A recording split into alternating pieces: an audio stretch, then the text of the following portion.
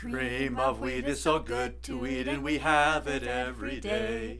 We sing a song that will make us strong, and it makes us shout, hooray! It's good for growing babies and grown-ups too to eat. For all the family's breakfast, we can't beat cream of wheat. This is Dotyland. Conversations from the Madison Isthmus. Here is Gregory Humphrey. Well, hello there, and welcome to another episode of Dotyland. If you think we're having fun, you are correct. What a delight to have Roy and Linda Madsen from California at the round table here on the Isthmus. They were singing a song from a radio show, a CBS radio show, Let's Pretend, which aired on Saturday mornings from 1934 until 1954. They were singing the Cream of Wheat sponsorship song that was the sole main sponsor for the entire duration of that show on radio. And I'd like to now play for you the song as it aired on those radio stations to those listeners all across the country back in the day when radio was king.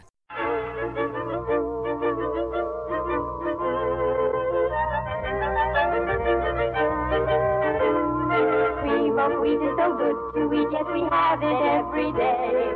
We sing this song, it will make us strong, and it makes us shout, hooray! It's good for growing babies and grown-ups too to eat. For all the family's breakfast, you can't beat cream of wheat. Cream of Wheat, the great American family cereal, presents Let's Pretend.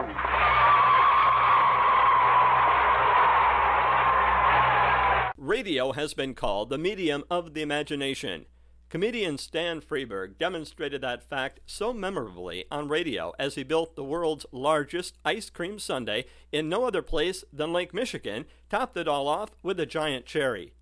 I recall this being aired on radio, and I know some of my radio listeners are too young to recall it, so let's live it all again. Radio? Why should I advertise on radio? There's nothing to look at, no pictures. Listen, you can do things on radio you couldn't possibly do on TV. That'll be the day. All right, watch this.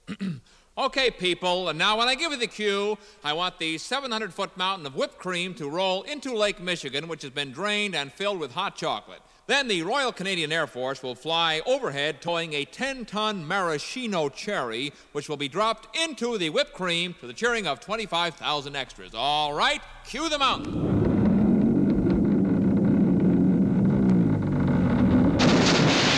Cue the Air Force. Cue the maraschino cherry. Okay, 25,000 cheering extras.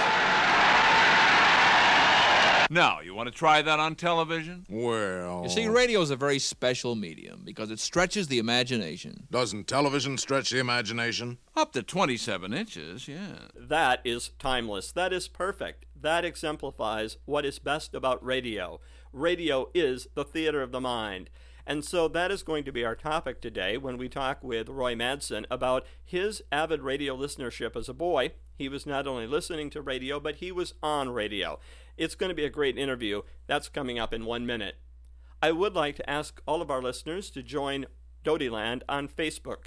We do have a lot of links and pictures and things that go along with the content of this program, and this program you're going to be especially pleased with because we're going to have a lot of content that harkens back to the time when radio was king.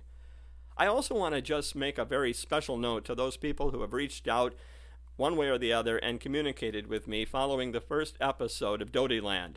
Larry Schlendler wrote, and this one really warmed my heart. I enjoy the podcast, Gregory. You are living out what I have been thinking about for a long time. I also dream about getting a radio station off the ground in Haiti once the political unrest settles down. What we would consider simple AM radio broadcasting is considered big time there. We did a test a couple of years ago with 75 watts where all we had were local children greeting their parents or singing a song over the airwaves. The village loved it and asked for something more permanent with news and music. Thank you for keeping my dream alive through the encouragement listening to Dotyland gives me. It doesn't get better than that. I really appreciate that type of input. You can always reach out on Facebook, and I will respond, and I thank you so much. Today's interview coming up right after this.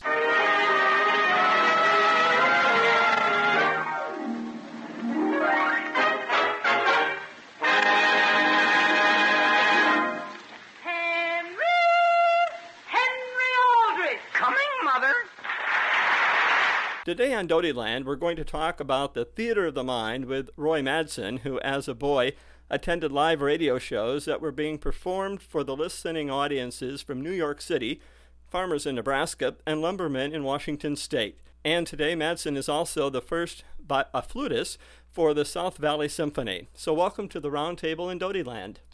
Thank you, Gregory. It's good to be here. Well, it's wonderful having you. But before we get to radio, I have a burning question. Is the correct pronunciation for what you do with the orchestra flutist or flautist? Both are correct. There's even a third, flautist. And so what do you generally call yourself? Flutist. You could even say flute player. There you go. And I know that you do a remarkable job with the symphony. And how many years have you been undertaking that task? It's about 6.5 years, yeah. And so where did you grow up as a boy? I grew up in Los Angeles until I was 11, and then my family moved back to a suburb of New York City. And you told a wonderful story the other evening that I would like you to regale our listeners with about being a very young person and being an actual participant on an old-time radio show. And that's the thrust of where we're talking today, about the theater of the mind. And you were able to do that as a boy of about 5 or... Yeah, it's hard for me to remember. No older than that, yes. And it was called the Uncle Whoa Bill Show. Whoa Bill. And it had to do with the celebration of my birthday. And little kids would get on this weekly radio program, and sing a song or maybe recite something. And there was some playtime too. And when I got there, we were all told the format and what to do. And so I went through my song and dance. I don't remember what I did. And then it came to the actual broadcast of the program. And when it came to me, I started to do something entirely different from what I had realized or what I had rehearsed. And they stopped me for a moment. They said, wait a minute, you were going to do something else. That was my confusion. So at the age of 4 or 5, I was on the radio, yeah, with a bunch of other kids. So you were a young radio star. What captivated you about radio? And maybe branching off a little bit about your home life. You had radio in your home. You listened to radio shows. Did you have weekly shows and broadcasts that you were determined to hear every week as a boy? Favorite dramas or comedies? I sure did. I lived next to the radio a lot. And it was before television. Until I was about 10 years old, I'd never seen a television.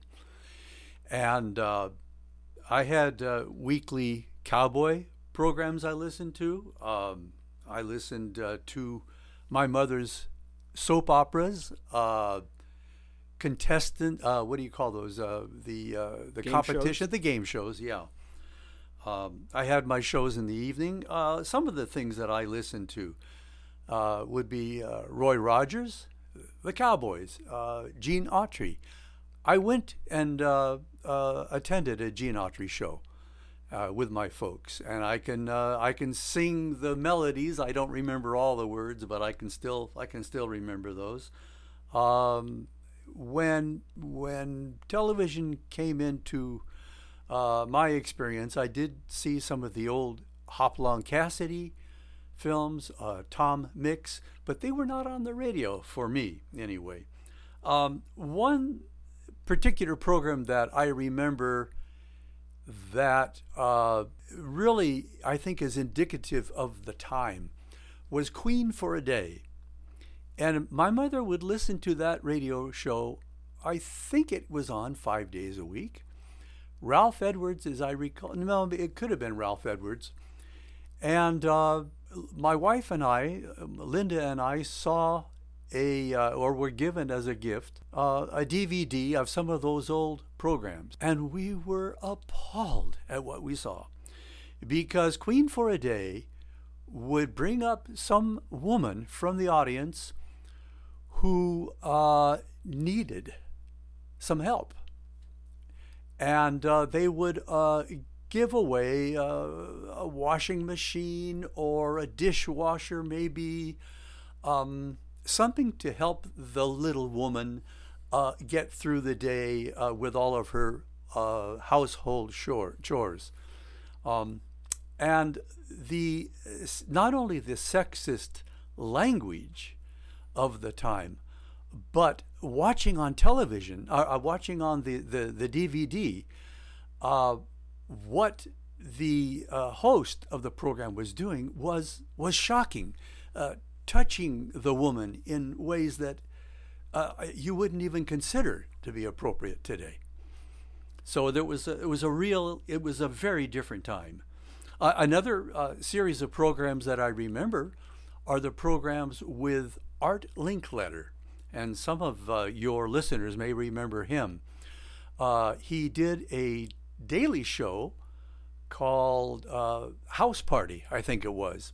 Not so interesting for me as a kid, but he also did one later that became a television show called People Are Funny. And that was an interesting one for me. Finally, in terms of those family shows, weekly was a program called Truth or Consequences, hosted by Ralph Edwards, that was his name. And they did all kinds of little tricks.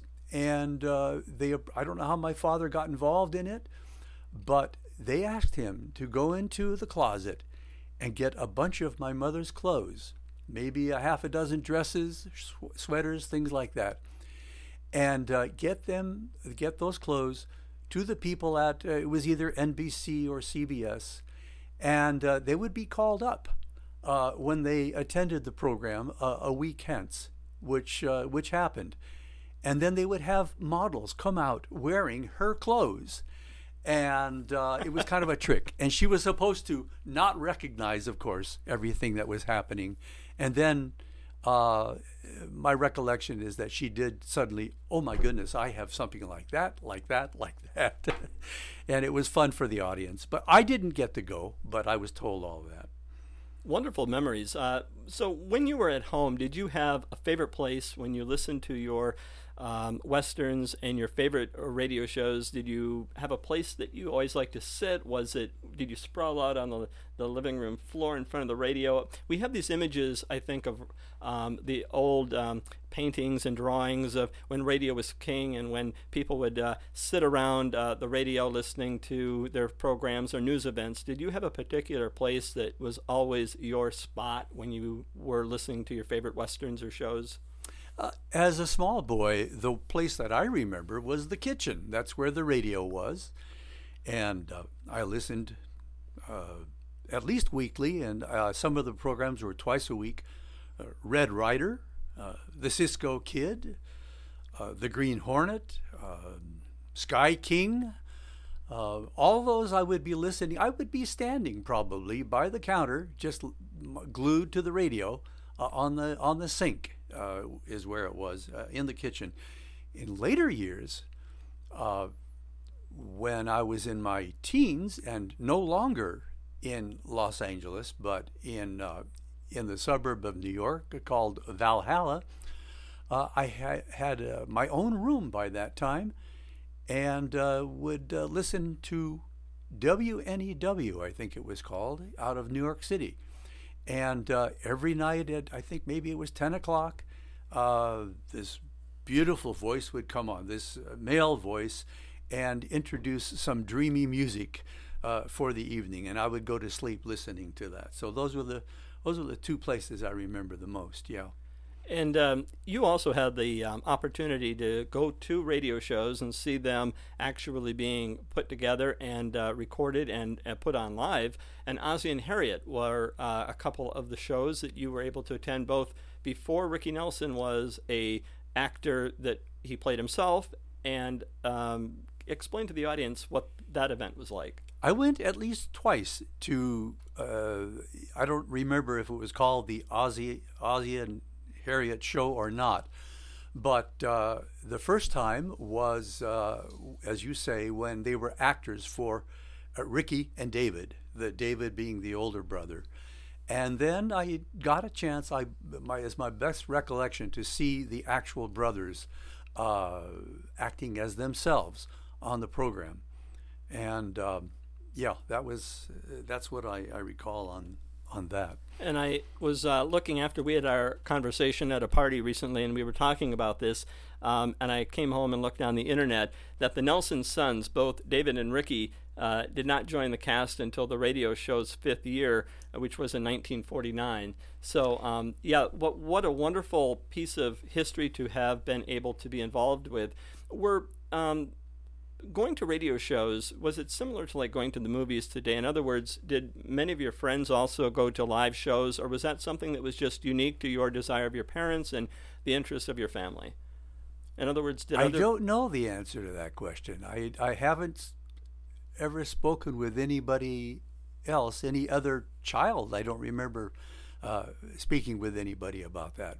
Certainly the interest was there on the part of my I think both of my parents. I remember, of course, what I had decided at a very young age I would do. I would become the person who does all of those sound effects. What do you call that? The sound effects man. And slamming the doors and doing some things with his voice.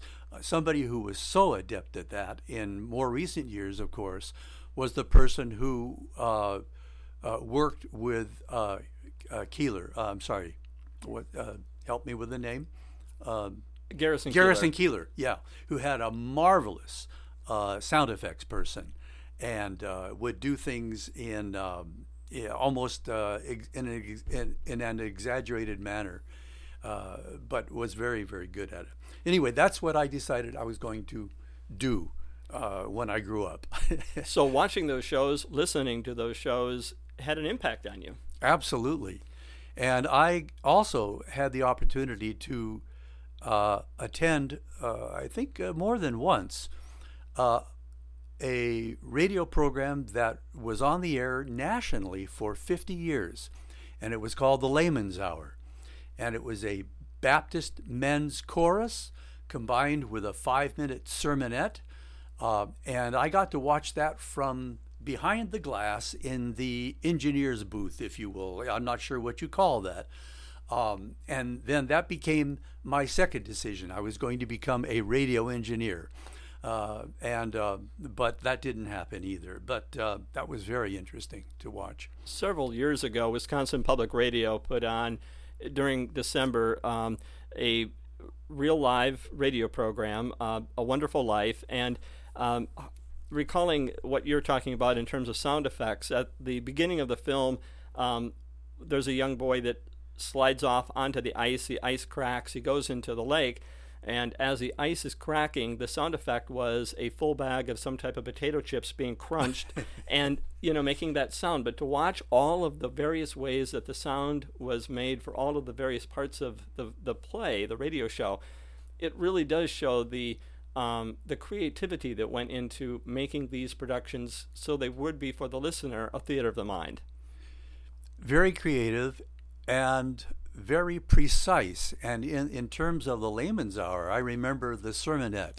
Frank Kepner was his name. He gave a little sermon every week, and he would get down towards the end of the sermon, and the engineers knew exactly how much time they had before they went off the air. I think it was a half-hour program. And so the engineer would hold up his hand. You can't see me on the radio right now, but I got 5 fingers on.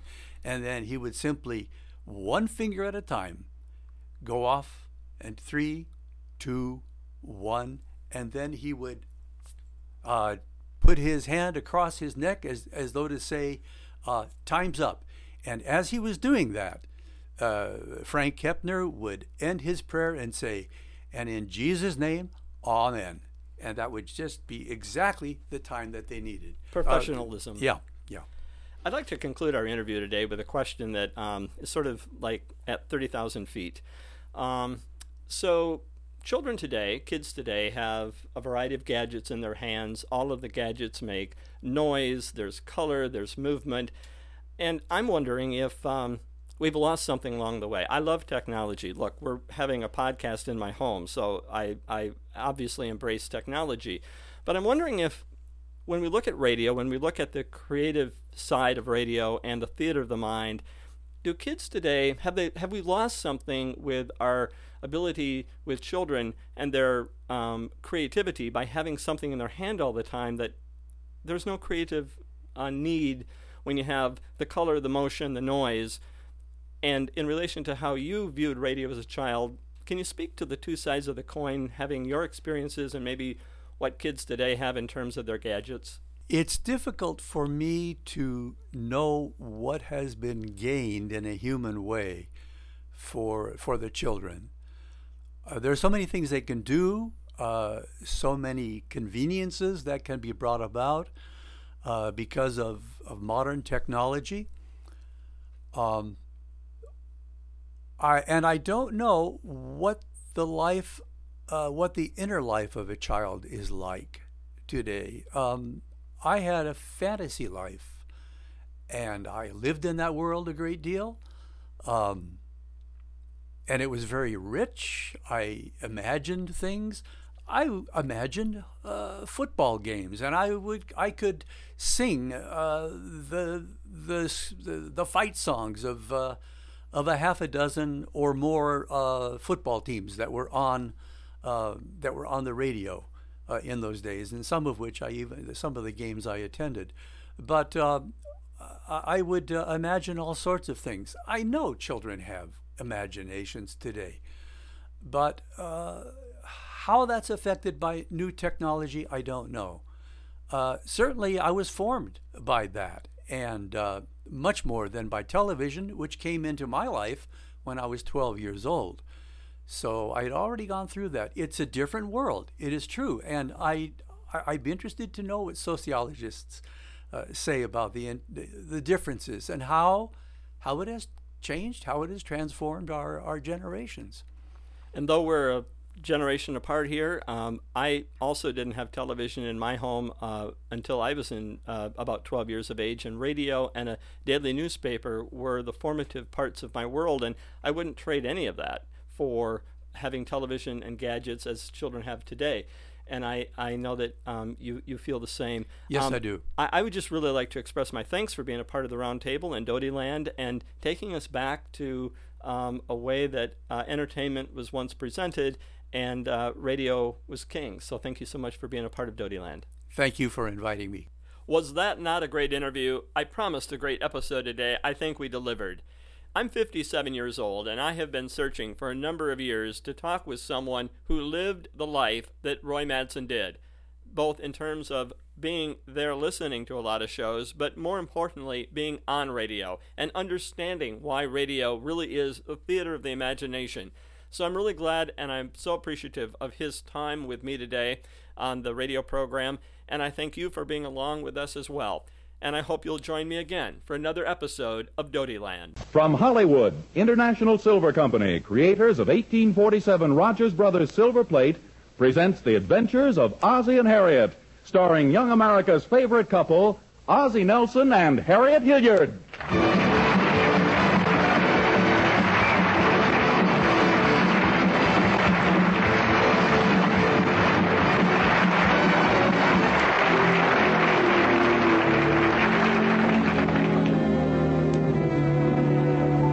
Well, let's look in and see what the Nelsons of 1847 Rogers Road are doing. It's quite late at night. So late, I can't even see what time it is. Oh, thank you. It's 2 o'clock in the morning. And all we can hear are the customary sounds of night. The grandfather's clock in the hall, a couple of crickets chirping on the lawn, the distant screams of the pedestrians on Sunset Boulevard. We tiptoe up the carpeted stairs and peek into the bedroom. Aren't we devils? The stillness there is interrupted only by the gentle ticking of the clock. Oh, wait a minute. I think I hear Harriet's voice. And I think I really should get that hat because I haven't had a thing to wear with my navy blue outfit except that old hat I bought last year. And, besides, that really doesn't go with my navy blue anyhow. Ozzie replies,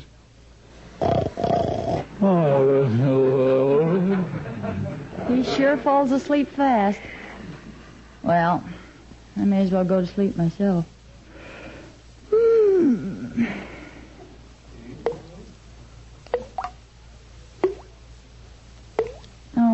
goodness, the faucet in the bathroom's dripping. I'll never fall asleep now. Ozzie. Ozzie, dear, wake up. Good night, dear. Ozzie, there's a drip in the bathroom.